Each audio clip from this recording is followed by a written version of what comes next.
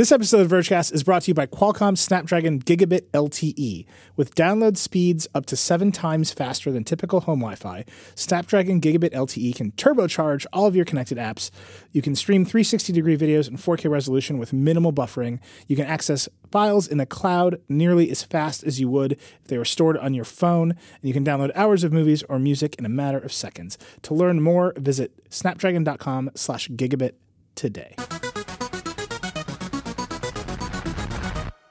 Hello, and welcome to Vergecast, the flagship podcast of the Verge Media Empire. That sounds good. Also, it's a part of the Vox Media Podcast Network, and we are the best part of that network as well. Like the best node. If we're the empire, what is the Vox Media Network? Well, we're an empire. What's it called on BitTorrent? Like That's the good things to connect to on BitTorrent. You know, not just peers, but like super peers. It's something like that. Yeah. Magnets? Yeah, no, That's something else. That's got a link. Super seeders. Yeah, sure. We're that.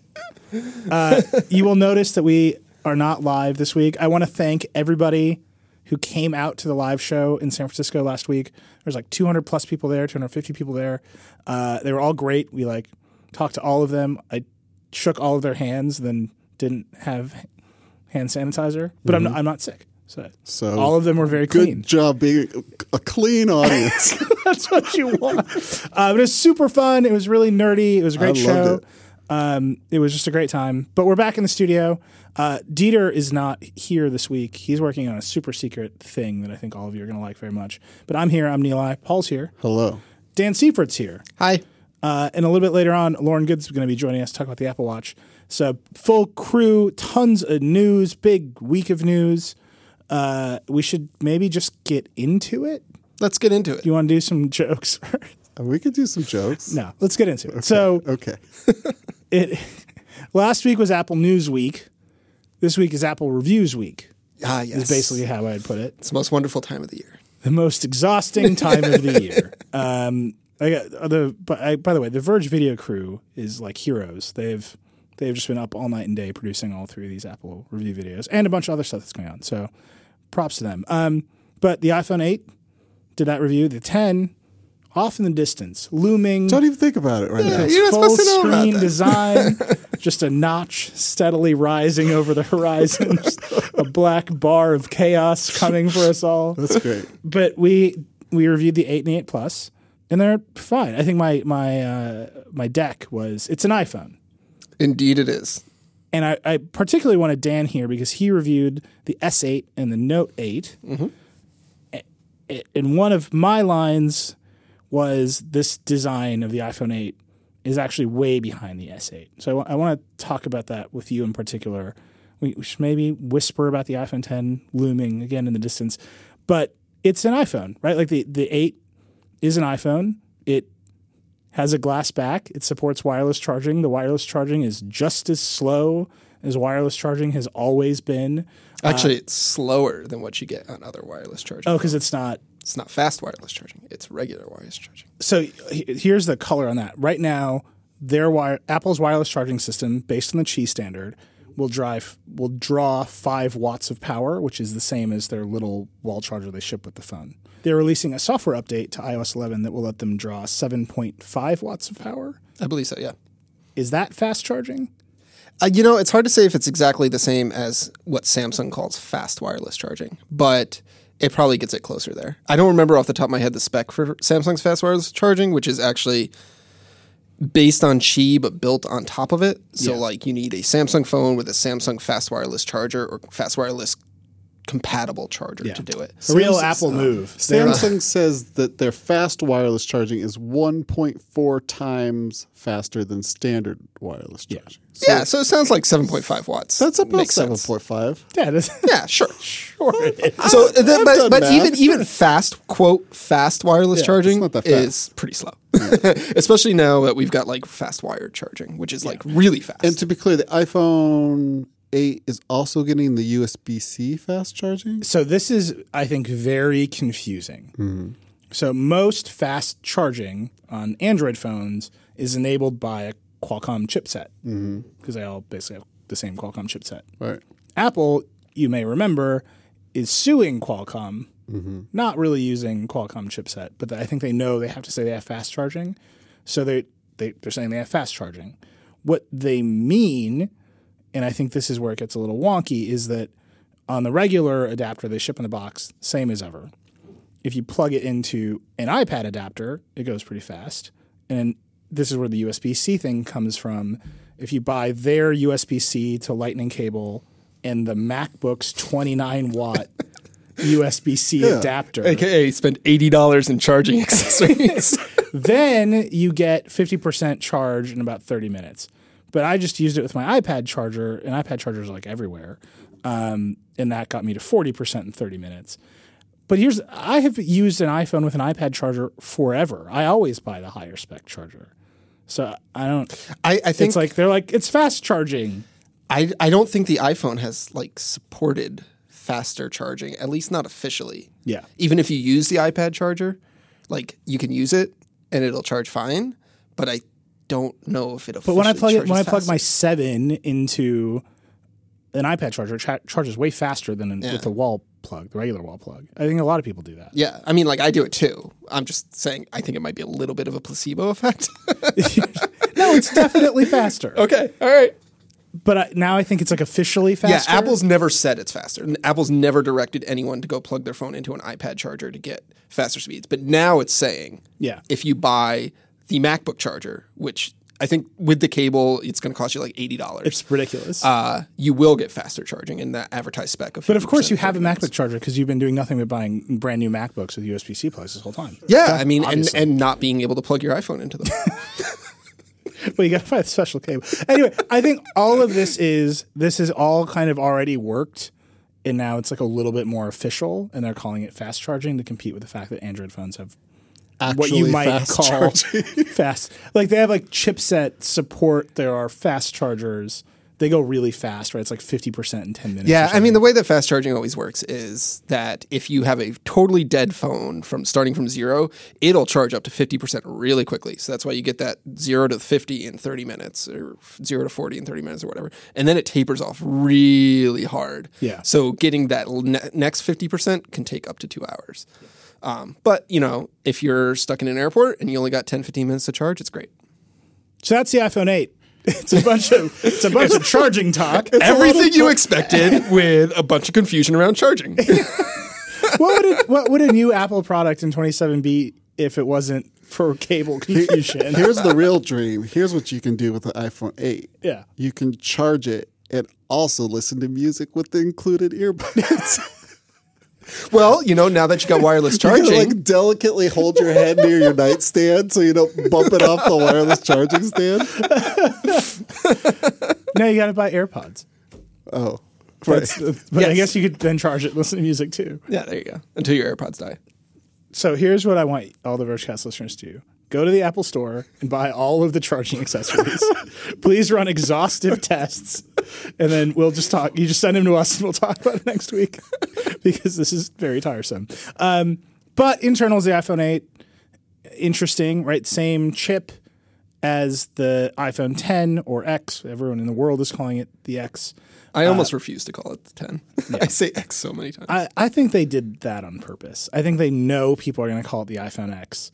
It solves the 8, 10 problem. Like I was out with friends and they're like, why does the 8 exist if there's a 10? And then a lot of them are like, where's the 9? And they were like visibly uncomfortable. It's with over. the idea of there It's not over being in the a 9. graveyard with the Galaxy Note 6 and Windows 9.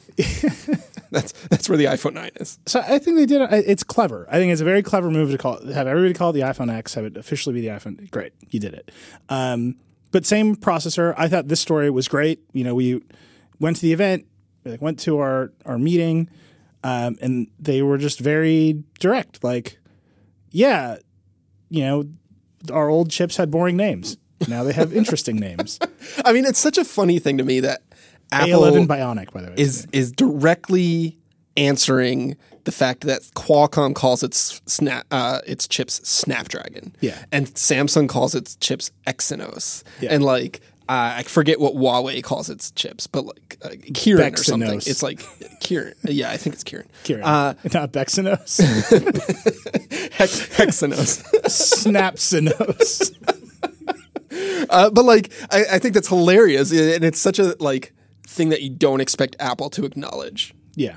And especially like such a stupid thing. Like, who gives a crap if it's called Bionic or whatever? Like, go walk down the street, find somebody with an iPhone, which will take you half a second because everyone has one, and ask them what chip is in their phone, and they're not gonna know. They're not gonna care. Yeah. I mean, I get it, right? Like, if you can, why wouldn't you? Yeah. Like, if I could just like go around branding everything in this office, I would. I'd be like, here's the desk of power. Like, fine. But it's the same chip. The wide angle cameras on all three phones, 8 Plus, 10, all the same. Optical stabilized, f1.8. Deeper great. pixels. I'll get to that Deep pixels. And then the difference really in the cameras, the dual camera, is that the 10 has a second optically stabilized f2.4 telephoto, and the 8 Plus not stabilized f2.8. These are totally wonky details. I don't think they're going to matter to anybody under any circumstances, but those are the facts. Yeah, crucially, I think that the thing that hasn't changed from the 7 Plus is they've upgraded the cameras across the board and they're all new sensors, but the telephoto sensor is still an inferior one to the wide angle one. Yeah. It's better than the telephoto sensor that was in the 7 Plus, but it's still not as good as the wide angle one. I think that is all fundamentally there for the portrait mode stuff and not necessarily for the zooming stuff. Right. But as Paul was saying, the sensors are also different. Still 12 megapixels for the wides, but slightly bigger. And Apple says they have deeper pixels. Which I'll admit I did not look into to actually figure out what that means. I asked them what a deeper pixel was, and they actually responded by saying it's deeper. Okay. So their answer to me was it has a deeper light well that captures more photons. So, which implies that camera sensors are made of buckets, Yeah. which I thoroughly enjoy as a metaphor for camera sensors. if they're buckets that collect drops of light. Yeah, exactly. So the deeper the light, the deeper the bucket, the less likely that those drops of light are going to spill into the other bucket next to it. It's actually deeper pixels is like, it sounds like a crazy Apple marketing thing, but it actually has existence before Apple used it in image sensor design. Just to make sure I'm getting this right. So I'm imagining a grid of sensors, buckets. like light sensors, right? A grid of buckets, square buckets, Yeah. right? And each bucket detects light.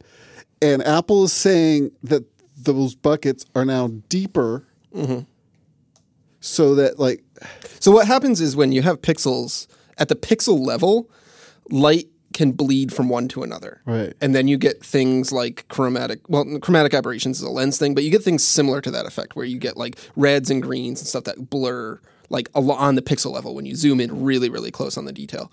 A deeper pixel helps or is designed to help prevent that spillover.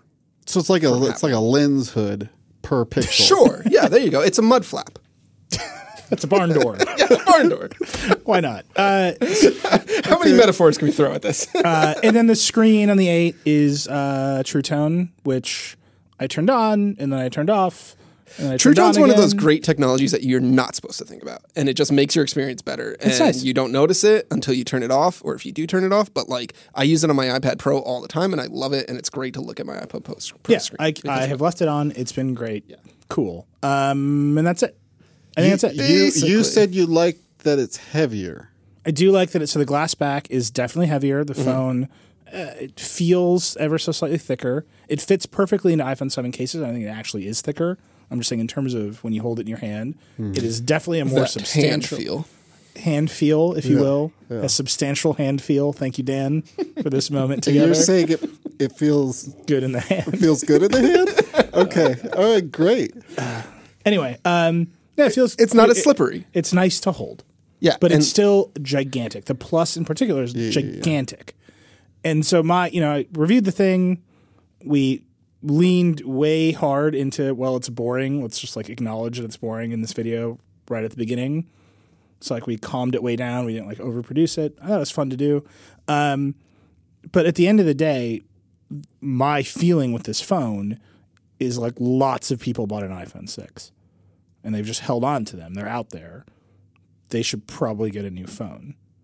And so like they're going to go and they've got, I don't know, AT&T Next or Verizon has Edge. Jump. T-Mobile has Jump. Maybe they're on an iPhone payment plan from Apple. Apple has their own payment plan.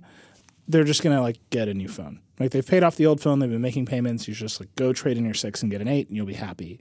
And that to me feels like this is what I called it in the review, like the default. It's a Toyota option. Camry. Right. It's like your lease is up, you get a new Camry. It's the Toyota Camry. I thought about this earlier today. Is like the best way I can think about the iPhone 8. It does everything really, really well. It has all the latest safety technologies. It is super reliable. You're not going to have any problems with it. And it's also maybe the most boring thing on the road. What part of the Camry do you think maps to having giant bezels? Is it the super aggressive headlights or the weird pokey rear tail lights? All of the lights in the Camry are offensive to me. It's that pillar between the doors. You know, like the iPhone 10 has the suicide doors. There you go. Yeah, so the iPhone 10 has no B pillar. There we go. It's the B pillar in there. The iPhone 8 is an excellent phone. Yeah. Obviously one of the best phones on the market. And it's also extremely boring. And kind of expensive. Camry's not expensive, but yeah. If you got the Lexus version of the Camry, what do they call that? E300. E300. There you go. It's a Lexus E300. ES300. ES300. The car nerds are coming for you. Yeah. Do you see them justifying this $50 price bump? Yeah, because they bumped the storage. I think it's such a lame bump though. Like they should have bumped the storage. On the 256, they didn't bump the storage. Yeah. And they should have bumped the storage I think as part of the new refresh. They should have dropped it $50. It's like, oh, here's our boring phone. Yeah. So then the boring phone will cost less money. So I want to come back. Costco. Yeah. You know, like this is the Kirkland of you just the buy 50 iPhones and drive Like a 50. but like no Costco, B-pillar. it's like the iPhone box has been scaled up too, like the cereal boxes at Costco. You just open it, there's 90 iPhones in it. I want to talk about cameras, but I just on this point of pricing, boringness, the reports out from the analysts, take them or leave them, but they're saying iPhone 8 demand is pretty flat. Everyone's waiting for the iPhone 10. Well, you think about this, they're all based off of pre-orders. We're recording this, and the iPhone 8 isn't even in stores yet. Yeah. It comes out tomorrow. I have one now. Yes, you have two. Aren't you cool? The coolest. But they're basing all of this data off of pre-orders. Who is the customer that pre-orders a phone at midnight Pacific time the day it Traditionally, goes up? all of them. Yeah, this No, isn't a not all of big them. thing. Not all of the customers. When was the last time No. an You iPhone didn't let me wasn't finish. sold out? Okay.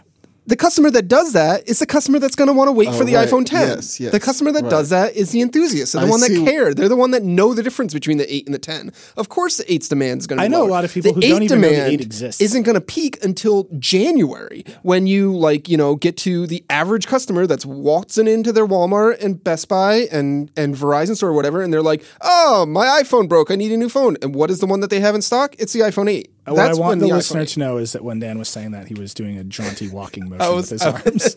Deedly, deedly. Listen, I like to provide visuals. But that's when the iPhone 8 demand is going to reach its highest, or when its sales are going to do the best, or when it's in the stores and just the average person is buying it because they're not caring about the latest and greatest. Maybe they don't want to spend $1,000 on a phone. They don't want to think about it. I mean, that's the question, right? Has Apple successfully segmented their line where only enthusiasts are going to want the 10, the sort of regular person buys an 8 and is happy, and they're not, you know what I mean? That's a big move. They haven't been able to pull that off before. They tried it with with the 5C. But it's interesting that they're doing that now at a year when the lineup is more crowded than ever before. The 6S is still available. Yeah. The 7 is still available. So I know why the 6S is available. Yes, you can share that in a second. Yeah. The 8 is available, and then you've got the 10, and you still have the SE available as well. I mean, you walk into an Apple store, and there's 6 iPhones staring at you on almost every price point that you can think of. Well, so the cheaper ones are there for emerging markets. Mm-hmm. So we said this, actually, I think we said this on the show last week. The editor of Gadgets 360, Canaldo, told me that the 6S is by far the best-selling iPhone in India. So, but I mean, I don't doubt that at all, and it makes sense there. But it's also still available here in the U.S. So you'll still be able to go into an Apple store and buy a 6S or order a 6S from Apple.com, which by the way has a headphone jack. and 16 gigs of storage. Hey, 3 songs listened to it most conveniently way possible. I feel like right now, if someone put a bullet through my iPhone 7 and it was just totally dead. I mean, I'm looking at your iPhone 7 now, and it's halfway there. But Yeah, it's halfway there, but it's not actually dead yet. I think I'd just get another iPhone 7. So Jeff Fowler reviewed them for the Wall Street Journal, and that was basically his advice. He's like, just buy a 7. Don't spend the money to buy an 8. If you're the sort of person who doesn't want a 10, don't need to step down one. Right. So you can actually save more money. It does put the 8 in that really weird spot because the lineup is so crowded this year and there's so many different options available. Yeah. So like if there wasn't the other ones available and it was just the 8 and the 10, I think that makes like the 8 would be, super popular. Of course, that said, the 8 is the one that's going to get a lot of the marketing push. So yeah, Apple told me that they're going to go hard marketing the 8 and the 10 simultaneously, which I think is fascinating. Like that's if they start calling it the 10 in the ads, and they're just going to run into that. Yeah, I'm kind of in a position where like my mom is due for a new iPhone this fall, and like she's coming from a 5C, so she's like literally anything in the store will be an upgrade for her, and I'm like, she doesn't need an 8, she doesn't care, like. Yeah. Heck, she'd be happy with the 6S. So well, she keeps it do that I get long. her a 6S? Like, no, if she's got the 5C, I think if you are the sort of person who keeps a phone that long, you should actually buy a more expensive phone. Yeah, I mean, there's that reasoning. I get it. At the same time, like basically, with most iPhones at least, you can guarantee that, or don't have to worry about getting software updates because they're going to get delivered to it for a longer time. But I don't know. We'll see how it goes. Okay, so now we got to talk about it. So Paul's sitting there with the Essential phone. Mm-hmm. That has an edge-to-edge LCD with a big, silly notch at the top. It's not a big, silly notch. It's just a little cute little notch. I would say it's a completely forgettable notch, which is also what I feel like that's true. You can barely see it. But it's still got... It's like a little hole punch. It's got a notch. That's my only point is got a notch. Sure. And then you can decide how adorable that notch is or is not on your own time. Right. Home by yourself. You can make that off the clock. Off the clock. Adorable rating. Okay, but I'm here to work. Yeah. Let's talk about notches. I don't know, man. So Apple could have done an edge-to-edge LCD. There have been other edge-to-edge LCD phones. They didn't do it. They kept the design the same. Obviously, the 10 has an edge-to-edge OLED with, I think, a much less adorable notch. Mm-hmm. But the difference with the 10's edge-to-edge, and you can see it on the Essential phone, is there's no bottom bezel. Right, because they've got to do the electronics for the backlight, I believe. Right, exactly, for the LCDs. Yeah. So, but also my question... Also, there is serious light leak at the top of the Essential phone. Yeah, I've noticed that too. But my question is, can you price a phone like the iPhone 8 against its nearest competitor, which is actually the Galaxy S8 in terms of price? It's like no contest. The S8 is a better piece of hardware, right? Yeah. I mean, like you look at the two, and one looks like the same thing you've been looking at for 4 years, and one looks like the future. Yeah. And like, if that matters to you, it's a pretty obvious call that the S8 is the more appealing looking phone. I mean, it gives you. I mean, you said this in the review. The 5.8-inch Galaxy S8, which is this quote smaller one, has a way bigger screen than the iPhone 8 and is not that much physically bigger. It's got glass on both sides. It's got the sloping curve design. It's got, those tiny little bezels. All of these things are things that like make the S8 visually more appealing than an iPhone 8, which is an iPhone 7, which is an iPhone 6S, which is an iPhone 6. Yeah. So, I mean, it's like, and especially if they're at the same price point, it's an interesting thing to where like you can go into a carrier store and say like, I'm going to spend $650 on a new phone or $700 on a new phone. And there's the iPhone 8 staring at you, and then there's an S8 staring at you next to it. And like visually, the more appealing one is a Samsung. like that's a world we live in, and that's like very strange to say that. But I mean, I virtually anyone that picks up an S8 is like, wow, this is really nice and feels really nice. It handles really nicely. And no camera bump. No camera bump. Just a thing I'll point out. Terrible fingerprint scanner. Terrible fingerprint scanner. No camera bump. And miserable eye recognition, right? Like it just doesn't work. Actually, I do want to talk about camera. I've been threatening to talk about cameras. So you and I disagree here. I think that the iPhone 8 and the Pixel, they're very different. The Pixel is like a very accurate camera. It produces pretty good flat images. The iPhone 8 produces extraordinarily pleasing images. some of the processing that Apple is doing is wonky. It's like they split the difference between where they were in Samsung and kind of landed in the water sometimes. But on the whole, they're doing a good job. They're saturating the images more. I think portrait lighting is their way of doing some of the crazy face smoothing that Samsung does automatically, because it definitely smooths your face a little bit. Especially in selfies. But you think the S8 takes better photos.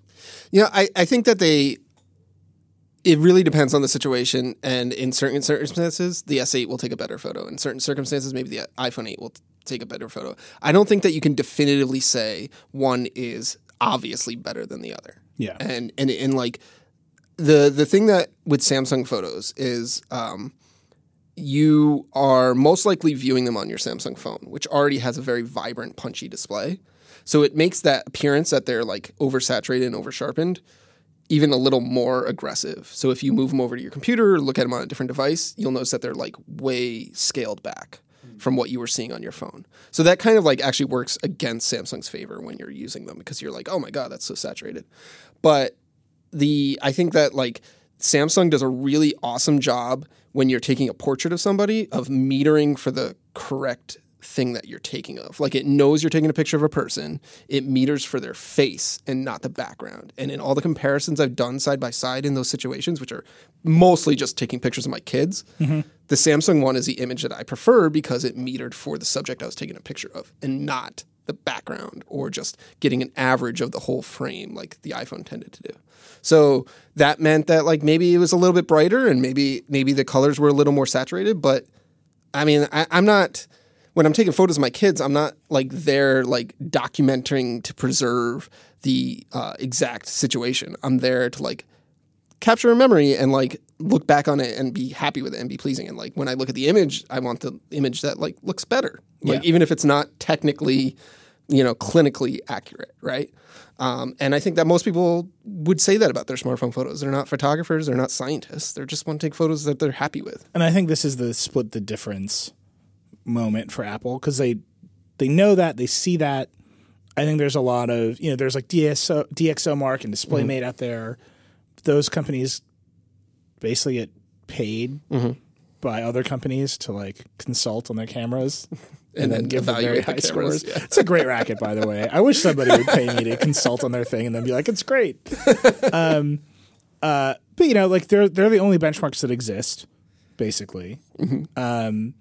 And Apple was getting crushed in those benchmarks. And I think they see people look at Samsung photos on Samsung screens, and they're like, colors are bright and vibrant, and they made a little bit of a move to get there. But I think that move, because they don't want to, it's like you can sense their lack of enthusiasm for that move in some of these photos. But what they always say is we aim for realism. We want it to be true to life. You can filter it to hell and back if you want after we're done, but we're going to start with real. And like, I don't know, Samsung photos to me just look crazy sometimes in a way that like the Pixel tends to look very accurate and flat. And the iPhone I think they split the difference. Like they've done kind of like a half-hearted job of already filtering the photo for you, which looks better than before. I don't think the difference between the 7 and 8 is huge at all. It's like literally like they tweaked a couple sliders. Also, you can tell the pixels are way deeper. the depth of the pixels is just so deep. We're going to do like a huge camera shootout where I think we're going to talk about the Pixel 2 is like leaked. Yeah, we'll probably wait for the Pixel 2 to come out to do that. But like, I mean, I guarantee you what's going to happen at the end of that. And like, this is based on years of jaded experience. You're going to have a hard time telling these things apart. They've gotten to the point where, and it's a wonderful point to be, where the cameras in all of them are so good, the processing behind them is so good, the autofocus is so fast that like it's not, the differences between them are not great if you're playing at that premium level. If you are looking at phones that are less expensive and cheaper, then the first thing you give up is that image quality and the camera quality. But if you're playing in the premium field, you're going to get a really killer camera on there, and you really have to like pixel peep and compare side by side to notice the difference, which is great, which means that like you don't have to buy a phone based on its camera. Like you can think about other things that you want. Like, do you want a screen that's edge to edge? And do you want waterproofing, which is also becoming a thing that like most all premium phones have. So I think that's a great thing. But like when you compare them head to head and you get like really into the nerdy like battles of it, like the reality is the difference isn't that great between them. Unless you buy an essential phone. Unless you're buying an essential phone. Not waterproof. Which is not waterproof and also has a bad camera. But like, it's adorable notch. But like, that was our biggest criticism. This is a $700 phone that's playing in the field of premium phones and doesn't have a premium camera. So like, it's a non-starter. Those are table stakes. Yeah. Okay. So that's the iPhone 8. Is there anything else to say about the iPhone 8? Wait for the iPhone 10. That's basically it. It's coming. All the things that I will say this, all the things that make the S8 appealing against the iPhone 8 are negated by the iPhone 10. Like if you do that same comparison with the S8 versus the iPhone 10 looks more appealing because it like has all those features. And a big notch at the top. By the way, I don't think the notch is a big deal. I don't think it's going to be a problem at all. I'm 100% on team embrace the notch, I've decided. I'm on team forget about the notch because it's November the 4th, underdog. It comes out November 3rd, right? November 4th, nobody's going to be thinking about the notch. They're going to have forgotten about it. Are you crazy? They're going to have forgotten about it. They're going to be using it and they're going to forget about it. Just like the Essential. When this phone was announced, we were like, oh, the notch is going to be a really annoying thing and it's going to be obtrusive and it's going to get in the way. And then you use the phone for 5 minutes and you're like, oh, I forgot about it. Okay, you're crazy for two reasons. Here are both of those reasons. One, 5 people have the Essential phone. So no one even knows what they're saying. We can't find them. If you have one, Paul's one of them. Yeah, Paul's here. He thinks it's adorable. This is a loaner, to be please honest. come to my website, adorablenotchornot.com, and let us know what you think. Only 5 people can visit it. Hotternotch.com. Ooh, that's rough. But the Apple design community, ex-Apple employees on Twitter, they're all freaking out about and they're this all notch. basing it off of screenshots and pictures and like mock-ups. They're not using the phone in real life yet. And so that's what my point is, that But once you use it in real life, you're going to forget about the it. chance of the people who are all fired up about it getting it in their hand. Oh, I mean, they're never going to admit they're wrong, but like, I'm just saying the average person's not going to give the a rat's number toot. of like long philosophical Apple blog posts about what the notch when they get, it's going to be. I'm so looking forward to it. But here's why I'm on team embrace. I think Apple has made a bunch of bad decisions about what iOS 11 should look like on the 10 because I don't know if they know this, but it's an OLED screen and that just most of the background should be black. Yeah. And all of their backgrounds are white. Yeah. And it's very confusing. Like it actually uses more power to do that in OLED screen. I mean, I hear you, but like if you look at Samsung's default interface, it's all white. Yeah, because they're copying Apple. Like just Apple can just like go the other way now. So I think app developers are going to solve the notch problem incredibly fast by just blacking out those 2 years. Yeah, honestly, I agree that I think that should have been Apple's solution. Is like black out those 2 years, leave them as like the ability to permanently see the time, your battery life, and your signals, and whatever other indicators are up there, and then just use from the notch below as content. Yeah. But we'll see. It's coming. So that's the 8. Basically, wait for the 10 is what we're saying. I'm going to read a quick ad, and then Lauren Good's going to join us. We're going to talk about the Apple TV and the watch, which is Lauren caused quite a stir this week about the watch. But let me read this ad real quick. Attention, there's been a last-minute change to the advertising. Paul is excited to read the MeUndies ad. There's an important time in every podcast's life where they get sponsored by MeUndies. And today is our day. Take it away, buddy. You want to look good in your underwear and be comfortable, right? But that perfect balance is hard to find.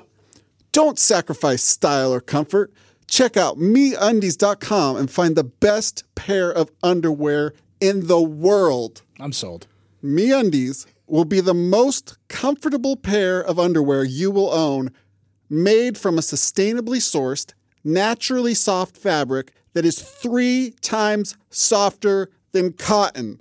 Ultimate feel-good undies for when you want to feel naked but not be naked. Why are you so angry about the underwear? I'm excited. MeUndies is recognized as a valid podcast for selling underwear. It's like you sound like a general delivering orders. it's like a keep going. it's like a downfall overtop. Should I read all the bullet points? Yes, all of the bullet points, please. 100% satisfaction guarantee. They guarantee you will love your undies or your money back. Okay, so right now, MeUndies has an exclusive offer just for our listeners. Never, ever heard before on any podcast. Get 20% off your first pair and free shipping.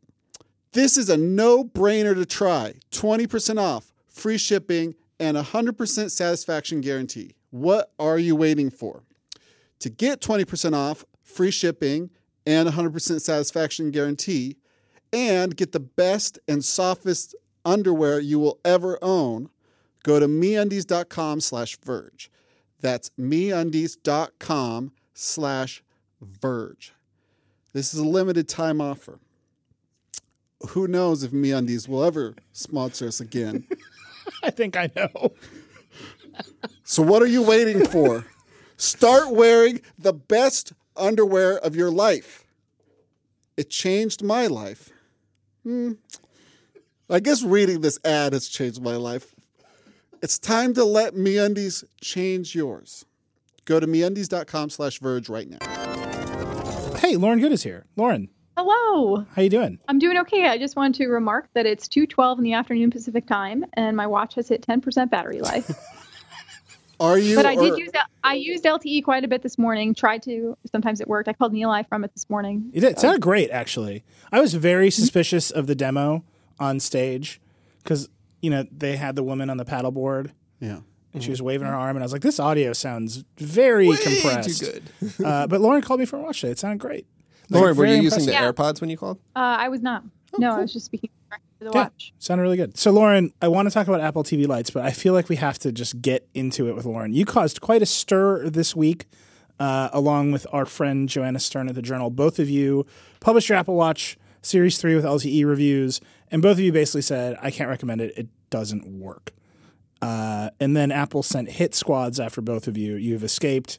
You're currently in an undisclosed location. But walk us through. Calling us from a surfboard. And yeah, exactly. Lauren's just paddling in the middle of the ocean under the waves. But it's funny you said it's 2:12 and my watch is at 10%. Like your review is like meticulously detailed with timestamps basically of experiences you had with the watch. Walk us through what happened with it for you and like where your thoughts are now. Sure. So I actually ended up with 2 review units because the first one proved problematic in other ways. When I first got the loaner unit from Apple of Series 3 with LTE, I also got a new iPhone 8 that was connected via AT&T. So both the watch and the phone were on AT&T, just to make that clear. Some people were upset that I didn't mention that in the video. Within the first full day of using the Apple Watch Series 3 with LTE, I noticed I was having both issues making cellular calls happen. And with Siri specifically, Siri was really the first problem I had. One of the new features of the watch is that Siri is supposed to audibly talk back to you from the watch when you're using it. And that wasn't happening. And then when I was using Siri to try to initiate phone calls and text messages, because let's be honest, it's a really tiny little display. And so tapping through it can be annoying. And so I was trying to use Siri as much as possible. Siri just kept getting stuck and didn't seem to be able to connect. I think that the latter issue was also related to the problems I was having just with Wi-Fi to LTE connectivity. But the first issue of Siri not responding was like definitely a problem. So Apple gave me a second review unit a couple of days after I received the first one. And that one, I was able to get audible responses from Siri, but I still had the issues where I would leave my desk or walk away from my apartment. I would either leave my phone behind or I would have my phone turned off or have it on airplane mode. And I would expect to get cellular service.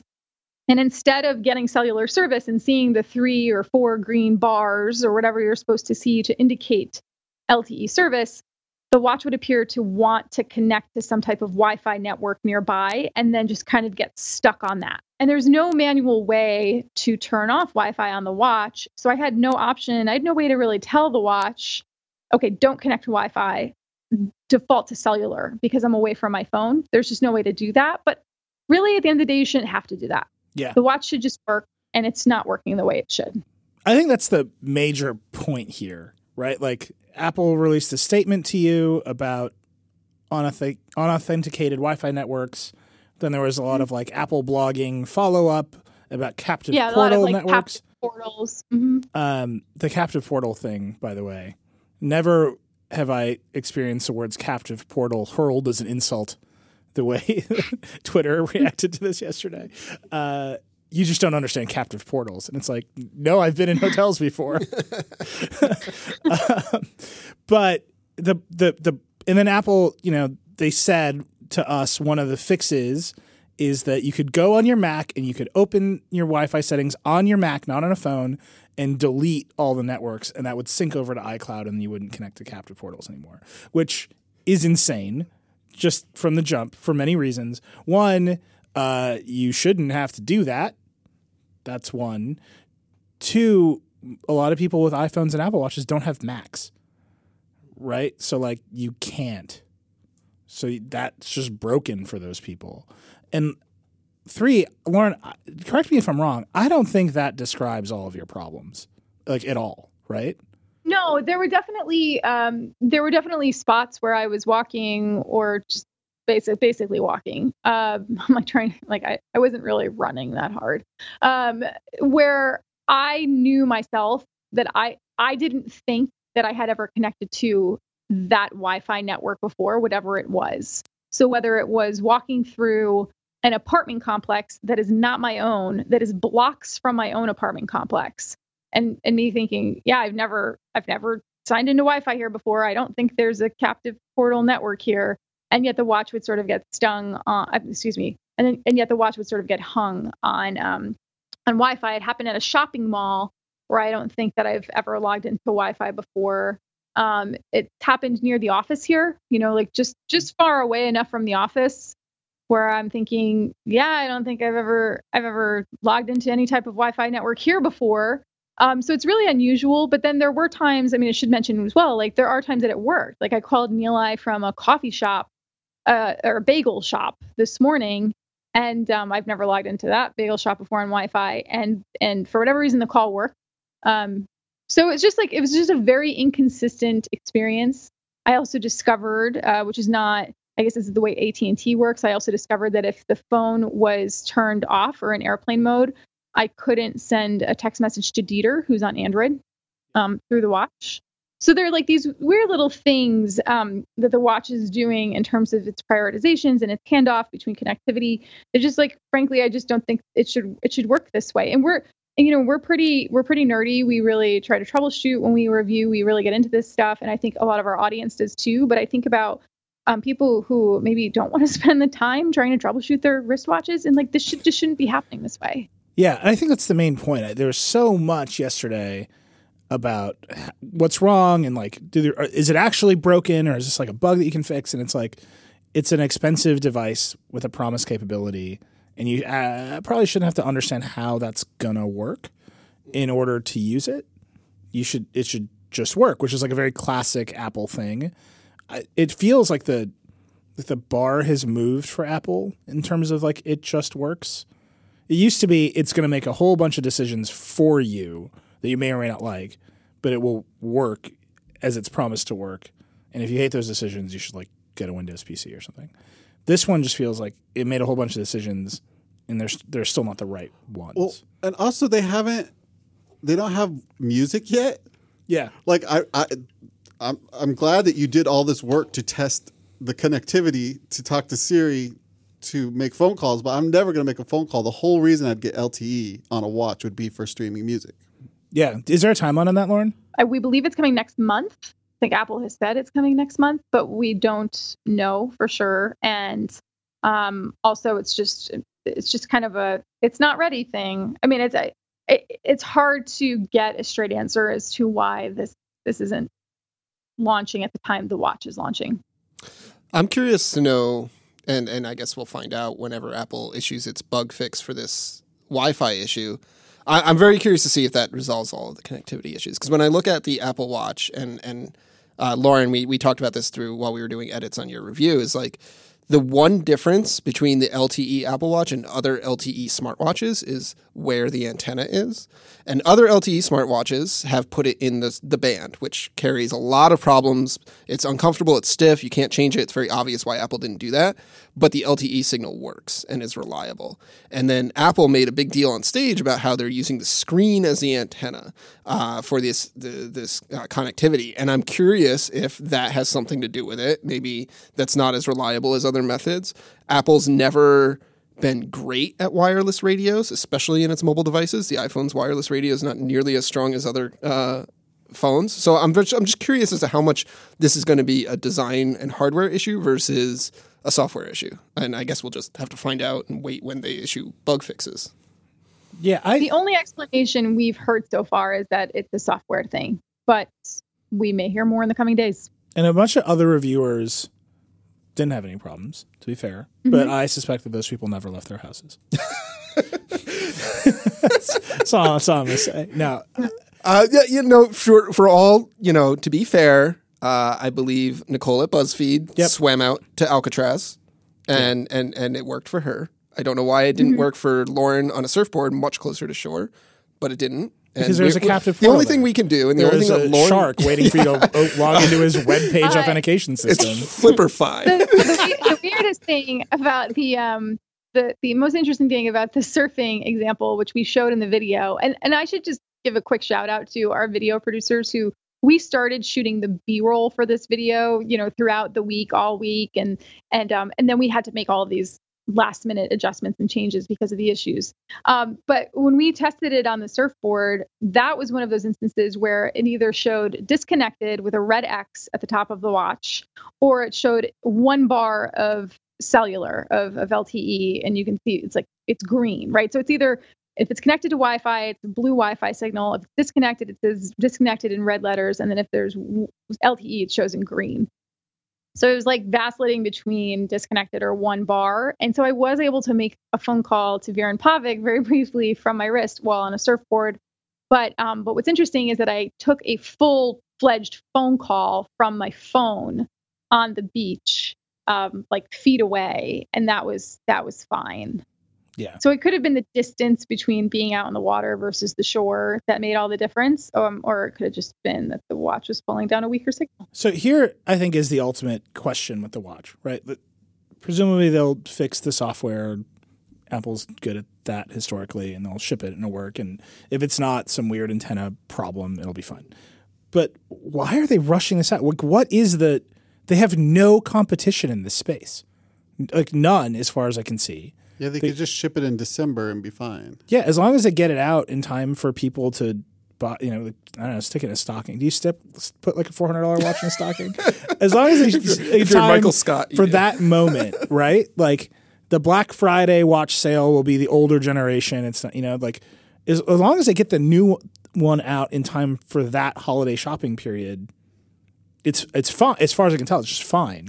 I mean, why rush it out? It's a great question because based on reporting, I believe from Bloomberg and others, this is already delayed a year. Like they wanted to put the LTE watch out last year and they couldn't do it because the components weren't miniaturized enough, or maybe they were working on the screen antenna or something like that. There was like a 56K US robotics modem sitting next to the watch. So it's already, based on reports, later than Apple had anticipated or wanted to push it out. And so why rush it out now is a great question.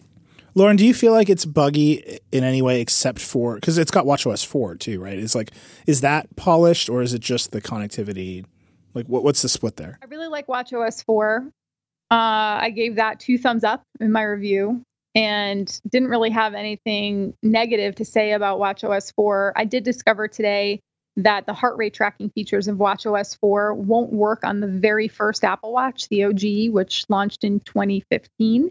It will only work on the Series 1, 2, and 3. The Series 1 came out the same time as the Series 2 because they essentially renamed the original one Series 1 and gave it a new processor. Anyway, if you have the very first Apple Watch, you won't get all of the features of watchOS 4. But I liked watchOS 4. I would say my 3 biggest issues with the watch were the fact that the first unit I had didn't have a working Siri. So that marred the experience. The second was the handoff issues, the connectivity issues, and then the third was battery life and just how badly battery life was impacted by LTE. Yeah. So, Lauren, I have a question for you. Had the connectivity been working as advertised, do you think that it's worth the cost of admission? Because we're talking about a more expensive watch and we're talking about a monthly service fee. That is when you get into the more subjective aspects of a review, because that's when you start to weigh the costs and benefits of something that actually works. And so that value proposition is going to be different for different people. For me, I personally would not, even if it had been perfect working connectivity and I had those few magic moments of LTE working when I like absolutely needed it, I just still don't think I would pay $400 up front plus the $10 per month on top of my monthly cell bill to have those rare conveniences, because I happen to have my phone on me a lot. But I have heard a lot of other people say leading up to the event and since the event, when Apple first announced this, that they were really excited about the possibility for this. What do you guys think? Would you pay extra for a smartwatch with LTE? I would not. And I think that it comes down to the smartwatch as it stands now, and including the Apple Watch Series 3, is still an accessory to the phone. And like I've worn, just like you, Lauren, you know, we've both been reviewing these things for ever. And like I've worn every single smartwatch that's ever come out. And, you know, there's this notion or this ideal that people have that they think they're going to use their phone less or look at their phone less because they have a smartwatch. And the reality is that the smartwatch, maybe it gives them notifications on their wrists or whatever, but you're still pulling your phone out of your pocket to do anything, because like doing anything on the smartwatch is still a chore and still frustrating. So like there's very few instances I can think of, and none of which actually fit into my own personal life, but that where a connected smartwatch is actually going to be useful to me. And they're like, you go for you're a runner or you go to work out at the gym. If anybody's seen me, you know that I don't do those things. Then that's awesome, because you don't want to bring a phone with you and you still want to be able to like get a phone call or text message if you need it, but you're only gone for like an hour or two or whatever. Or if you like, you know, run out to the corner store to get something and you forget your phone at home, well, you're covered by your watch or whatever. But like those are like pretty niche scenarios. And, you know, I personally, for me, that's certainly not worth paying extra money for. And I don't think we're at the point where like the watch is like an independent enough device to where you can actually justify its cost of a monthly service plan. That's me. Like you said, you know, other especially people not for the same feelings, price as an iPad service plan. Right? Yeah, like exactly. There's so much more. Like I'm one of those people that actually pays extra to connect my iPad to the network, because I always want connectivity with to the network on my iPad.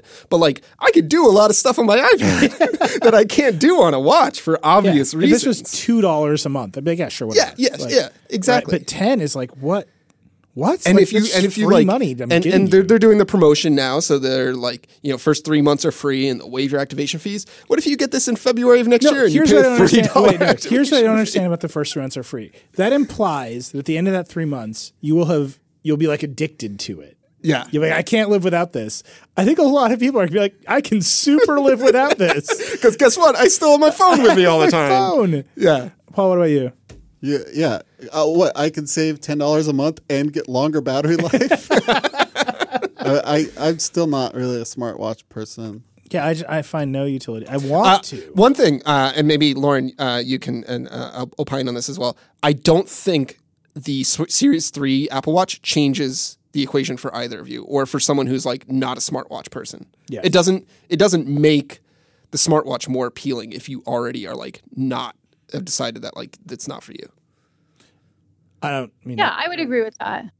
I think we've seen, Dan, you've reviewed a lot of LTE smartwatches before. Yeah. Well, not a lot. Well, there are only so many out there, but the Samsung version and the LG version. And I think, of course, you can make a whole argument about operating systems and what ecosystem you're getting tied into. But I think if you're the kind of person who heard about those watches and you weren't super excited by that idea, or thinking like, oh yeah, that's something I should consider now, then I don't see how this makes that happen either. Yeah. They've been focusing it on health and fitness over time. Like, I cannot think of another watch app that exists that I want. Right? Like, notifications, fitness tracking. It's what we all suspected when the watch came out would be its like killer apps. They still are. Right? And now you have a little bit of like run while streaming music. I like to check the time. If it works. Really? Mostly what I do with a watch on my Do you wrist. look is at check your the watch time. to check the time? I've been a person that's been wearing a watch on my Is wrist that a since I was like smartwatch? 8 That's years a regular old. watch. I'm wearing a smartwatch today. What is it?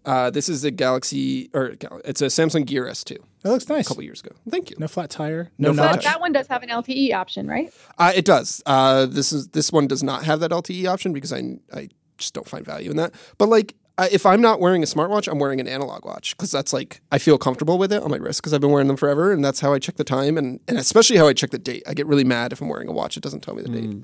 Lauren, do you look at your wrist to look for the time? Yeah, I do now, actually. I'm going to make a statement. I hope this isn't a huge generalization, but it kind of is. Oftentimes, you guys are wearing pants that have pockets. And so your phone goes in your pocket throughout the day. So even if you step away from your desk to like, grab a coffee or go to the restroom or whatever you're doing, your phone is always with you. There are times when I don't wear clothing with pockets. And so then I step away from my desk and I actually don't have my phone on me. I mean, it's still within range. It's like 10 feet away. But then if I need to check the time, I look at my wrist. Well, Lauren, I think the only solution to that problem is to carry a microwave everywhere that you go. No, this is true. Megan Frickmanesh and I were recording a promo for the Mr. Robot show, the after show that we're doing. And I just like put my mic pack in my pocket and she went for hers and she was just like, you know what? Women's pockets are not designed to be useful. It was just like very true. Racked has covered it. It's like a whole thing. This is an interesting. So I like to listen to audiobooks and podcasts almost all the time when I'm not like working at my computer. So if I get up to go to the restroom at work, right, I bring my phone with me. I have it in my pocket, my man pockets, and I have headphones in. If I could get up from my desk and seamlessly keep listening to what I was listening to and leave everything behind, and everything's just like all the audio just starts streaming through my wrist now into my AirPods that I've now purchased. I think I got to solve that captive portal product problem before that. I mean, like, first it just has to work. But like that does sound something to aspire to. Like that doesn't seem like we're there yet. And that's like one of those ideals that people have about smartwatches that have not really panned out in reality. And like I was talking about this with Ben Popper yesterday, and he's like, man, it would be awesome if I could just like, you know, put my phone away and still feel like I'm not completely disconnected. And I'm like, that's a great ideal. Like in my experience, I have my phone on me more when I'm wearing a smartwatch because I'm using my phone to fidget with the smartwatch or like to set up the smartwatch or to control the notifications of the smartwatch. So like I end up looking at my phone more, or I like, you know, get a notification on my wrist and it's like too much of a chore to read it and click the link that's in it or whatever it is. And I just pull my phone out anyway. So like, I don't think that ideal has borne out in reality. I'm definitely going to start texting you more links. So Lauren, right now you can't recommend it because it doesn't work. But assuming it works, I mean, like that's true. Like Lauren was on CNBC yesterday. Like, can't recommend it. Joanna, her headline in the Journal was like, "I can't recommend this to you." Assuming they can solve the bugs, and there's no timeline for that, so that's a big assumption. Is this a worthwhile upgrade, or is this just you actually, run so much that it's worthwhile to pay the money? So I really don't want to be Debbie Downer on this, but I do want to point out one more thing about that, which is Apple's battery life estimates for Apple Watch Series 3 with LTE. They're saying it can get the same 18-hour battery life as the other watches. That is actually based only on a half hour of working out per day with LTE. Once you start to exceed a half hour of working out in workout mode using LTE, the battery life is actually going to drain more. So my argument for that is, I mean, I don't often run more than a half hour because I'm not as big of an outdoor runner as I used to be. But a lot of people go on really long outdoor runs, and a lot of people go on really long hikes, for that matter, that last much longer than that. So the value is, and then there's no streaming music right now. So the value proposition, even for workout people, isn't necessarily there yet. So I would say if you really, really love the idea of LTE and on your wrist, and you loved the idea of it even before these reviews came out, then once this is fixed, this might still be worth it to you. Because you're going to be that person who's like, I already factored into my mind that I'm going to pay $10 a month for this intermittent convenience that I might have. But otherwise, I would say just go with the Series 3 without LTE. Yeah, it seems like the move. Okay, I'm going to read one more ad, and then we're going to talk about receiver lights and surround sound, which is what everyone came for. Codecs. Everyone loves a good codec conversation. Do they? This episode of the Vergecast is brought to you by The Art of Shaving. If you're looking to elevate your grooming routine to a grooming ritual, The Art of Shaving is pleased to announce their brand new bourbon-inspired collection in celebration of the highly anticipated new film Kingsman: The Golden Circle in theaters September 22. Inspired by the Kingsman movie, the new Art of Shaving collection was thoughtfully created to celebrate the best of the modern gentleman. It combines a rich, woodsy base with a hint of vanilla. The bourbon amber scent evokes both heritage and tradition. With its blend of botanical ingredients and essential oils, the pre-shave formula is perfectly suited for men with tough beards. The shaving cream is formulated with skin conditioners and essential oils. It helps you hydrate and soften your beard hair for a close and comfortable shave. There are more essential oils and moisturizers in the light and quick-absorbing aftershave balm, which hydrates and refreshes your skin after shaving, leaving it feeling smooth. The Kingsman collection items are available at all Art of Shaving retail locations and online at theartofshaving.com. So go see the new movie Kingsman: The Golden Circle in theaters on September 22nd. Our listeners will receive 15% off their first order and free shipping by using promo code VERGE. To get this offer, go online to theartofshaving.com, use the promo code VERGE, V-E-R-G-E, to get 15% off your first order and free shipping. Again, visit theartofshaving.com, use promo code VERGE for 15% off your first order and free shipping, and be sure to catch Kingsman: The Golden Circle in theaters September 22nd. All right, so I'm just going to put this out there. I did not know how many home theater spec nerds were in the world, and I did not know... I'm pretty sure you did. Well, no, it's a number far higher than I anticipated, and they all read the Apple TV review today. So we had the iPhone review, Lauren's watch review, and then I reviewed the Apple TV today, all back to back. You can see them all on theverge.com/guidebook. Yeah, you can use our offer code Verge. Just type it in. It's theverge.com is our offer code. Find the nearest browser, type it in. You get the Verge for free. Unlimited free content. So Apple gave me the Apple TV. They were excited to give it to me because I've been on this podcast a lot talking about how I want all the lights on my receiver to light up. I want Dolby Vision. I want Dolby Atmos. I just want it all to work. It's very hard to get that all to work. They were really pumped. I met with them, their executives, talked to other people, took it home, plugged it in, and basically was extraordinarily disappointed. And to explain my disappointment, I had basically no choice but to write 2,300 words about video mode switching, which is not what you want to do with your time in life usually. But we did it. Dieter was editing it. Dan edited it. And I basically said to Dieter, this has an audience of one person, which is John Siracusa, who I know complains about this stuff on his podcast, but also is like the person who used to write the 30,000 word OS 10 reviews for Ars Technica. Yeah, so it's like a snack of a review for him. Yeah, it was a little baby. A little nibble. But it's like, literally I thought in my mind that this has an audience of one person. And the thing has exploded today. So there's a lot of AV nerds out there. Here, to me, and I talked to Apple a lot about this, here's the problem with the Apple TV. Fundamentally, is that Apple didn't make a TV. And the more I think about this, the more it's obvious to me that this is the problem. We really need to get Gene Munster as a guest on this show. No, they don't. They're not in control of the panel, right? The physical display of the thing. Well, more importantly, they're not in control of the software that controls the panel. Right.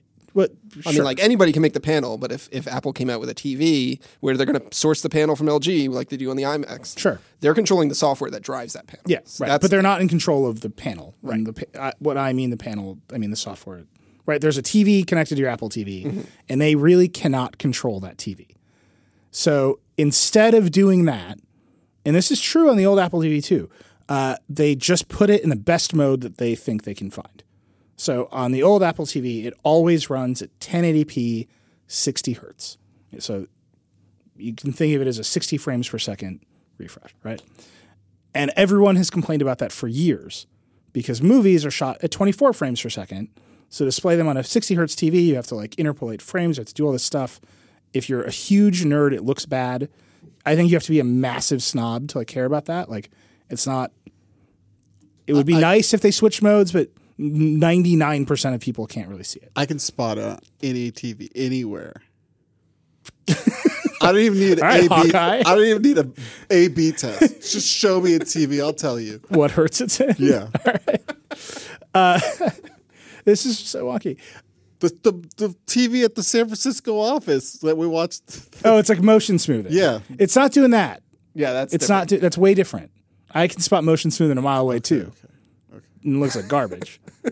God. So on the old Apple TV, they run everything at 60 hertz. And people complain about it because they want to run it at 24 hertz, but whatever. On the new one, 4K HDR, they run the TV at 4K HDR all of the time. And they won't switch back to SDR, the normal dynamic range.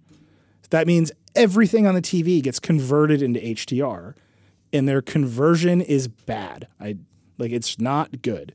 So when we went and watched The Dark Knight or other movies on HBO Go or other movies from other services or other shows or whatever, they were getting pumped up to HDR even though they're not HDR content. And so it just looked bad. iTunes, and I think this is like some Apple bubble, I was like, this looks bad. They're like, well, did you watch The Dark Knight on iTunes? Because we remastered it. Of course they did. Oh, sure. Oh, right. So like, okay, so I went and watched it on iTunes. It looks great on iTunes.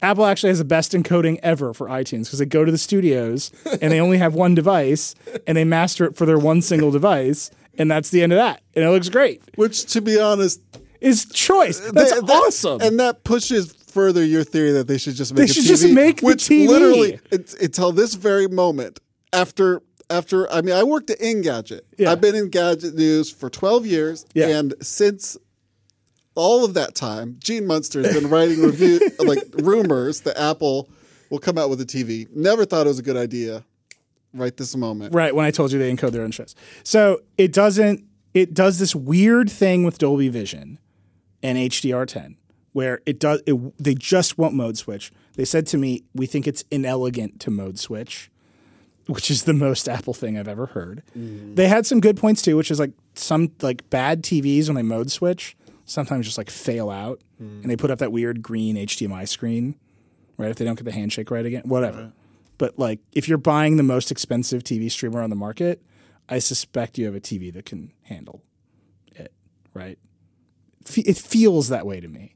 And you have to have like a really bad TV to have those issues. Like the one that we always refer to as like the best TV to buy this year. It's not an expensive TV. It's $600. Yeah, the Roku TCL TCL TV. Roku TV. That's not going to have issues much. So the video output of this thing looks great in HDR and Dolby Vision, and everything else looks weird. You can set it to not do that, right? Like you can change the output setting, but when you do that, it lowers the refresh rate, and then the interface looks bad because you want the interface, the animations of the interface, to run at 60 hertz. But if you set on my TV only supports Dolby Vision at 30 or 24. So if you set it to Dolby Vision at 30, then the interface looks stuttery. Because what you want it to do is switch to 60 frames per second for the interface and then switch to the native resolution of the movie when it's playing the movie. But they won't do it because it's inelegant. Right. So like at some point, something is going to look bad because Apple has only picked one mode, and that mode is not actually the best mode for most things. So that's like the video side. And on the audio side, it doesn't light up my Atmos light because they don't support Atmos. Yeah. And so I asked them 100 times, what's going on here? And they finally said, look, it's not a hardware limitation. We can do it. We're going to do it. And they said I was allowed to report. So we put it in the review. At some point, it's on their roadmap. They're going to support Atmos on this Apple TV. They won't really tell me why. But I strongly suspect, mostly because Dolby has published a document saying this is true, that the reason they won't support it is because Siri on the box needs to come out of the speakers. So they need to take all of the audio coming in from the movie and like decode it so they get the audio back, mix Siri's voice to it, re-encode it, and send it back out. Oh, so that was going to be my next question. Hi, I wasn't even sure if I was still a part of this segment. I've been writing a news story. Hi, Lauren. Sorry if I. No, it's fine. I'm sorry. I'm just ranting about lights. Don't mind me. So that has to happen for streaming. This is not for downloaded content. No, it's not like it's the whole thing. So like if you're playing downloaded content, right, you're still streaming audio through the converter, right? You're playing it in real time. Yeah, it's outputting audio to the TV. Right. To your At some stereo, point in your signal chain. So every other device doesn't decode the Atmos stream. They just they bit stream it. Yeah. They pass it through, and then your receiver, your TV. Obvious thing to do. Right. That's doable. It's very doable. But Apple wants Siri to always work. And so they're afraid that if they do the Atmos pass-through and you push the Siri button, your receiver will... Here's a solution. They put a little speaker on the Apple TV itself, and Siri talks to that. This is just my suspicion. And again, it's based on the fact that Dolby has literally published a document being like, let's talk about how Dolby works on the Apple TV. And they're like, it all happens on the thing. And it literally says right there, because Apple mixes Siri into the thing. And Apple's like, we'll do it in a software update. I'm like, what's the holdup? And they're like, "Mur, mur, mur, mur." And I'm like, oh, it has to be this. Like, can you imagine trying? I mean, this is like 10 times worse than trying to explain captive portal networks to people. Like, this is, imagine if Siri just didn't work on the TV box and people would lose their minds because Siri can already be incredibly frustrating. But then being like, well, here's a white paper on how this is supposed to be working and why it's not. I actually kind of understand Apple's approach to this. Right. I completely understand because it's so hard. All of these problems, to even identify the single problem, requires endless explanation of why that problem exists. So why does HBO Go look bad on the Apple TV plugged into an expensive LG OLED TV? Let's talk about refresh rates. That's why this review is 2,500 words. With a sidebar, man. Plus the sidebar. Our video team was like, keep this under 5 minutes. I was like, I don't think I can. To be clear, is the problem with the way that they mess with footage that's not HDR the frame rate stuff or also the color? Like when you're watching Game of Thrones, is it color or frame rate or both? Game of Thrones looks okay-ish. Okay. And probably fine because HBO made it themselves. Right. And Apple went and worked with HBO, and HBO spent the time on its own stuff. Even through the HBO Go app? HBO Go looks worse than HBO Now. So that's weird. Good. There's all kinds of stuff going there. But I believe that's what we call I'm quitting television. Fragmentation. It's super fragmented. But the problem, so the problem is so insane. The problem is the when you play The Dark Knight on HBO Go. Right. It's a bad encode of The Dark Knight. It is worse than the encode of The Dark Knight on iTunes. Right? So it has built-in problems. Then you're not putting the TV in 1080p SDR where it knows, okay, I'm a 4K HDR TV. I'm getting a 1080p standard dynamic range signal. I am good at interpreting that to look the best on this panel because the software is running the panel. Presumably the software has been designed to run that panel. It doesn't know. It just thinks it's getting a 4K HDR signal from the Apple TV. The Apple TV doesn't know anything about the panel, so it's just making a bunch of sort of averaged out decisions about what to do with SDR to remap it into 4K HDR. Those decisions on average make bad encodes look worse. So when you watch The Dark Knight, it's a bad encode. It makes everything much brighter, and all of the noise just jumps out at you. It gets real sharp and contrasty and shitty. And it wasn't just me who noticed that. Dave Katzmeyer at CNET, who I think is probably the best TV reviewer in the industry, called out exactly the same problem. Matthew Panzerino at TechCrunch, he was tweeting about it all day today because he just got his review unit, noticed the same thing. So the problem is because they won't switch modes,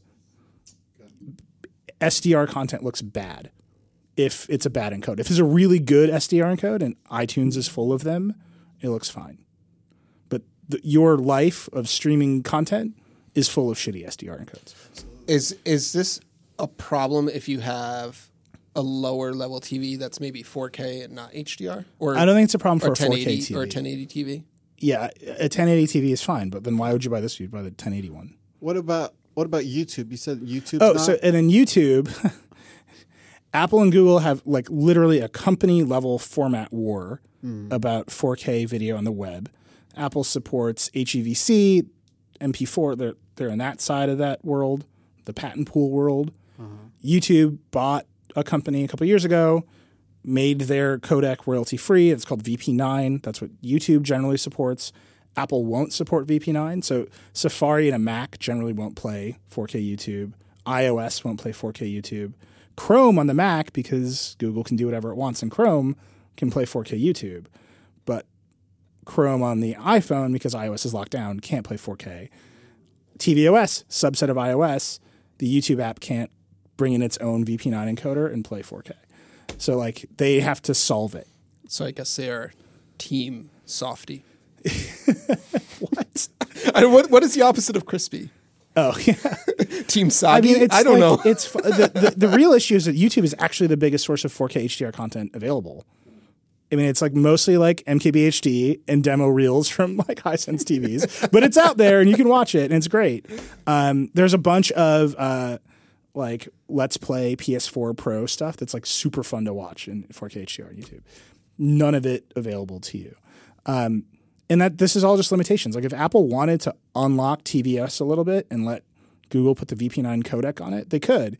And it's not like the iPhone where you're like going to run a software codec and run the processor hot and drain the battery. The thing is plugged into the wall and has a vent at the bottom.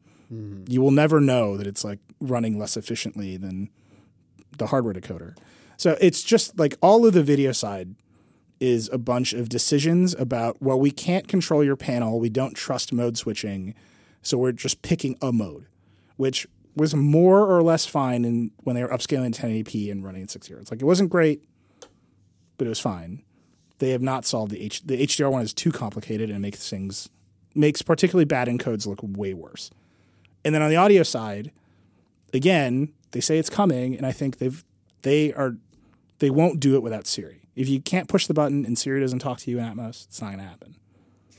And so who knows? And that's like, just give me the switch. I need 2 switches. Yeah. This product I would have given it a 9 if they'd given me 2 switches. One to disable Siri and enable Atmos.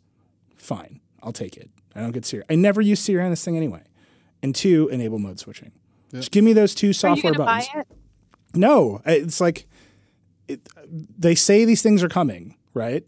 I strongly suspect that after all of this outcry that they will enable mode switching. I think, the are you going to buy it question really comes down to whether you have content in iTunes or not. Because like as you made this point in the review, Nilay, like your 4K HDR TV has a lot of smart apps that are optimized in 4K HDR, and all the content you stream through those is great. Yeah. So like the only reason to buy this is for the iTunes content. And if you're not in that if you bought a lot of movies in iTunes, they're getting upgraded for free. That is enormous value. Yeah. That alone, if you have a big enough iTunes library, justifies the price of this. And they'll all be good encodes. And they'll all be great encodes because like Apple has its like, I don't know, team of encoding ninjas that like wander through Hollywood studios. I mean, that part, so I've been really down on it, but like that part of it, Apple is one of the most powerful companies in the world. It has great relationships with the music industry and the movie industry. They go to the movie industry. They're pushing the industry towards 4K HDR because they have the clout to do it. They've released a high-end device that's connected to their ecosystem. They handle the encodes for the industry. They told me that the industry had expressed some of these concerns about HDR remapping, and they'd proven to them that iTunes encodes could look good this way. Like they are operating at such a high level when it comes to where does the video, like when the movie leaves a director's hand, how is it going to look good when it shows up on a TV? Like they probably the highest level in the industry. They're right up there. They're super tight with Dolby, although apparently the Atmos engineers are locked out of that pizza party. Sorry, so salty about it. Like they're the ones who are going to figure it out. Just there's no one else competing at that level. They're going to figure out TV. The problem is that until they make the screen, they have to let me adjust their box to work better with my display. Right? You just have to let me do it. Like you make a Mac, right? You can plug a Mac into a monitor and you can go fiddle with the monitor settings on the Mac all day and all night to make your monitor look good. That's exactly where they need to land at with the TV, or they just need to make the monitor and have it all auto-calibrate. And like the more I keep ranting about this, the more I'm like, I need to assign myself the piece that's like Apple should just build a $1,000 TV. Because if TCL can build a $600 Roku TV that everyone loves, I guarantee you Apple can build a $1,000 55-inch TV that runs an A10X chip in this software that is perfect. And like they should just do it because this controversy is not worth it to them, I don't think. The bummer about if everyone would buy that TV. They would buy that TV in a heartbeat. The bummer about all of this on the high end, and again, you made this point in your review, is that like this supports Dolby Vision HDR, which is the best HDR in the market. But it doesn't support Dolby Atmos, which is the best audio system on the market. So there's no way, and there's no device that does both.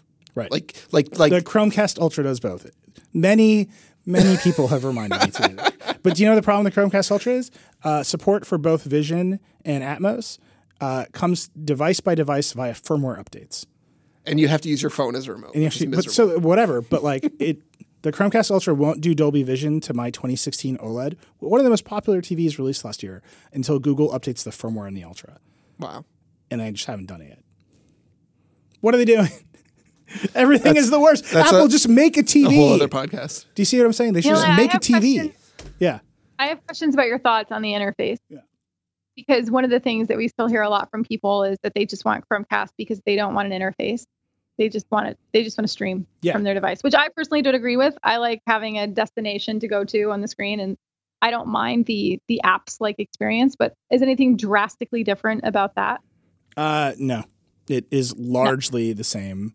Siri is like a little better at sorting things. You can be like, show me 4K HDR movies, and it's mastered in 4K now. That's the big difference, right? The interface is. Oh yeah, the whole interface is in 4K HDR. Yeah. You can't tell. Right, especially because you should run that interface in dark mode anyway. You're like, those icons are brighter. Like, who cares? There's nothing notably different. That TV app that they released, it's sort of like it goes undernoticed. It will be. I talked to a senior executive at Apple. It will eventually become the home screen of the TV, of the Apple TV. But they need to populate. They need to get apps to support it and populate it with content. For people who have not used the TV app, what happens when you open the TV app? So the TV app is not. It doesn't actually have any video in it itself, but all the apps that support it plug in, send it data about what you're watching, how far along you've gotten, and then it can make recommendations about what's in all your other apps. Apple can promote content that's in other apps. Apple can do things like put Planet of the Apps on the first home screen in case you want to have that experience in your life. So it's basically you download Hulu and Amazon when it comes to it, and ESPN and CNN and I don't know, whatever else. And it'll show you like, here's what's in your iTunes library. Here's what's popping on Hulu. Here's the stuff you've watched. Here's what you can finish watching in all these apps. And it'll kick you into those apps. Okay. But then you can come back to it. I thought that was already the default. And the big holdout interface. Is Netflix. The big holdout is Netflix because they don't want to share the data with Apple. But Apple says that once you get Hulu and Amazon in the TV app, the combined catalog of the TV app will be so big they'll be competitive with Netflix, and they think that'll all work itself. Yeah, well, you know what they don't have? Wet, hot American summer. Yeah. So. Anyway, the point of all this is that this is a mess that fills me with rage, and I can barely explain it because it is so infuriatingly complicated. But there it is. So if you want the simple, I just want all the fucking lights, man. You want the simple digestion of all of this. If you aren't a heavy iTunes content owner already, just go buy a streaming stick of your choice. Buy a Roku Premiere Plus. Yeah. That's what you should buy. It's $79, $89 somewhere. I have one. It's great. To speak up on. You know what? I'm gonna take it. Oh, go ahead, Paul. Oh, you go ahead. I was just gonna say that we haven't seen all the fall hardware launches yet. Yeah. So don't rush out and buy anything right now. That's my advice. Yeah. Well, I will tell you, I was looking at prices for all the competitors yesterday. Amazon Fire stuff kind of getting discontinued, out of stocky. It's happening, and there was that leak of the one with the dot, right? Out of stocky. There's actually a leak of Amazon stuff in the past week, and then just today, our buddy Dave Zatz leaked some info that Roku's got some new stuff coming. So, that's not funny. That's not funny, but like Lauren says, it is the season to not buy something. So just wait. Don't buy any of these Apple products we just reviewed. I wanted to speak. Don't buy anything else. That is the one. What you just said is the one thing that is kind of like blowing my mind. Is Apple just released a suite of flagship products, and we're saying don't buy any of them. Yeah, that has never happened in my career, and it's kind of like mind-boggling. Yeah. On behalf of our comment section, I wanted to point out that there's a device named the NVIDIA Shield TV. Oh, God. And it's now $179, and it's got a lot of specs. I'm going to review the Shield. I reviewed the Shield. No, you did a hands-on. Trust me. No, I reviewed it. No. But you can go answer your Here's what questions I know about your quote-unquote review of the Shield, because 1,000 people have pointed out to me. You didn't give it a score, and you didn't tag it correctly, so it doesn't show up in the taxonomy of the site when you look for set-top box reviews. So thus, you did not review it according to the many lawyers who populate the internet and are aware of our site taxonomy. So I'm going to re-review the Shield now that it's cheaper, because everyone is all up on me about it. Get some Plex. we're gonna pirate Steal everything in the world. So many movies. And we're gonna plex the shit out of it. We're gonna pass through Atmos bitstream from whatever the Pirate Bay gives me. I gotta tell you, on the Shield, Sonic is awesome. You thought it was good on the Apple TV? Wait till you get a controller in your hands, and then you're Sonic. No, the 2 $179 Shield does not come with the controller. No, get the one with the controller. I could buy an Xbox. you can also buy an Xbox. I wanted to play video games. The hilarious point that we're at. Should we talk about these Google leaks for like 2 seconds? You want to run through them? Sure. Let me pull them up. And then we can wrap this. We're way over time. So if you haven't been paying attention, Google has an event on October 4th. It's its annual fall event for hardware. Last year this time they announced the Pixel and the Google Assistant, the Google Home, probably a new Chromecast, bunch of other stuff. So basically all the stuff, or what we don't know all the stuff, but a whole lot of stuff that is expected to be announced on October 4th has been leaked. You can go look at what the Pixel 2 is going to look like. You can look at what the Pixel 2 XL is going to look like. Okay, everybody needs to look at this Pixel 2 XL black and white. It's got a little tasteful orange button on the side. It is the sexiest. I've always seen it from the back, but it does look pretty really. good. I know we're not even supposed to use that adjective. It's a banned phrase for gadgets because it's been overused in the past. But man, what phrase is that? Sexy. But the Pixel 2 XL, black and white, with that little orange button is really attractive, and I'm very happy. I think it looks very nice. There have been a lot of leaks for the Pixel line in the past 6 months, and so if you look back, you can probably see what the front of it looks like. That one, the Pixel 2 XL, I believe, is expected to be an edge-to-edge screen. The Pixel 2, not the XL, is supposed to be different or whatever. I'm buying the hell out of these phones live on this show. When they come out. Those things, so the Pixel 2s have been leaked to high heavens, but the things that haven't been leaked and just came out were this new miniature home, which we're expecting to maybe be like a competitor to the Echo Dot. So it's like a little tiny Google Home. So that might be interesting. And then finally, a new Chromebook Pixel, which is allegedly called the Pixel Book, and it's going to cost $1,500 or something. And I'm buying the hell out of that.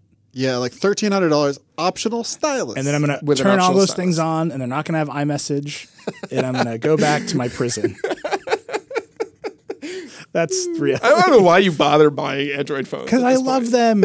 They're so crazy. This is what Dieter was pointing out to me when the whole notch controversy is going down. Is like Android phones are fucking insane, and it's fine. Like they're just crazy. Like this screen curves around the edge. This screen has a whole set of buttons around the curved edge. When you look at this phone, it might turn on. You could get an Android phone with a keyboard. Ooh. That's how crazy we're talking. Yeah. You can get an Android phone with a Bixby button. That's how crazy. And if you're like me, there's a dog butler on this phone. You actually turn off the Bixby, and then you just have a button that does nothing. So I have an $800 phone with a button that does nothing on it. Man, the button debate continues to rage. Dan, if you aren't aware of this, Dan and I are on team button. Button. He's reprogramming all of our minds to pronounce this word incorrectly. Speaking of dogs. Button. Speaking of dogs. Oh, there's a segment. There's a segment I do every week. Which we did not forget. And it's called Dog Food Pods. It's happened. A pod-style subscription service model for buying dog food. It's not very pod-like, but it's called Ya Doggy or Yeah Doggy. I'm not sure how you're supposed to say it. It's a smart dog food scooper that I don't know how it works, but somehow over the magic of Bluetooth and it's supposed to it senses every time you scoop food, and so it knows that you've scooped all the food, and then it orders more of the dog food. That's pretty good.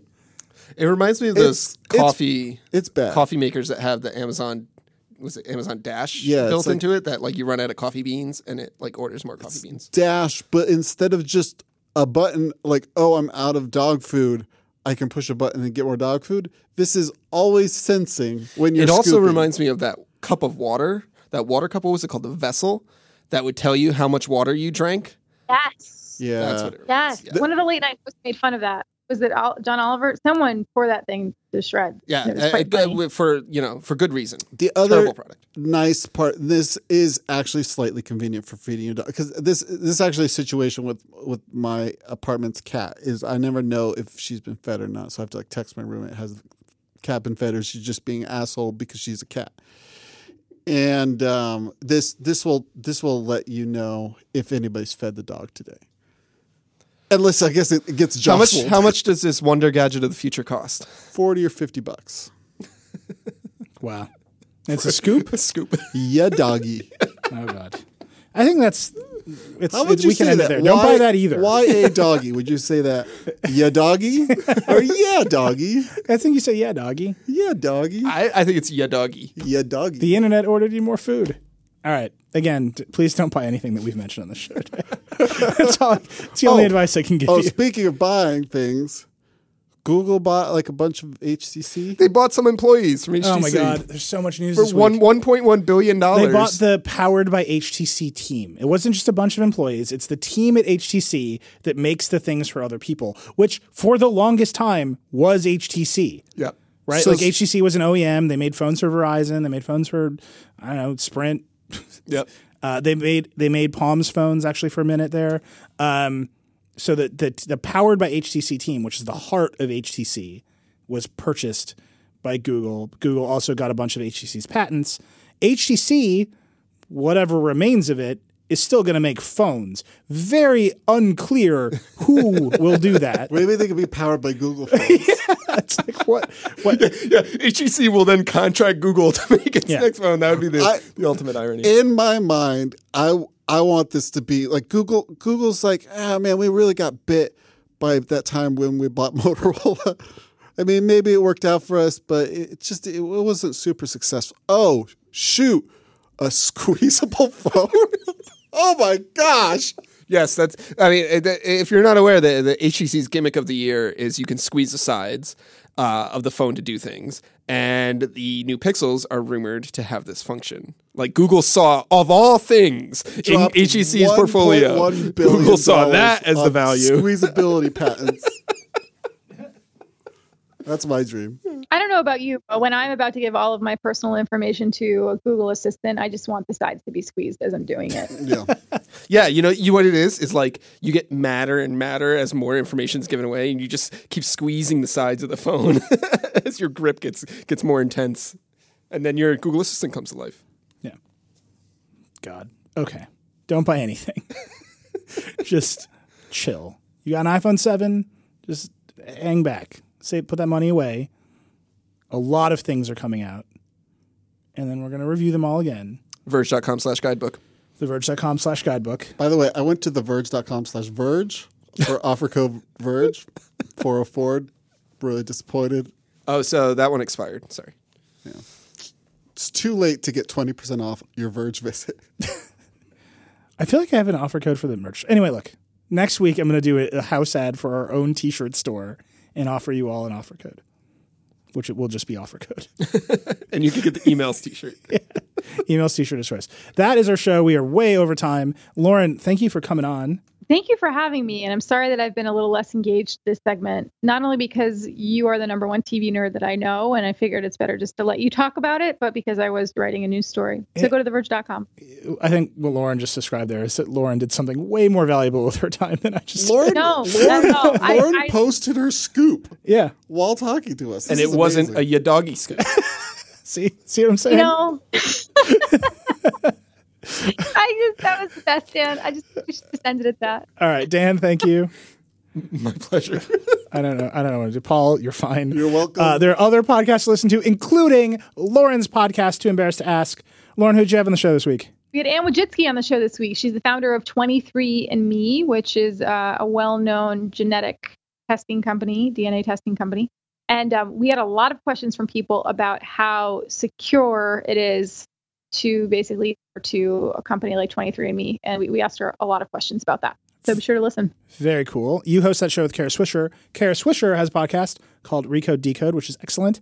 And Peter Kafka, also on the Recode team, has a show called Recode Media, which I personally love very much. And then I promise we're going to have more Verge shows sometime. I asked Casey. It is an empire. Casey Newton owes me a one page for the show he's thinking about. It's gonna be something. But anyway, that's our show. Thank you for listening to that insane surround sound rant. But I think that's why you come here. Anyway, that's it. Rock and roll. Paul. Goodbye. Paul.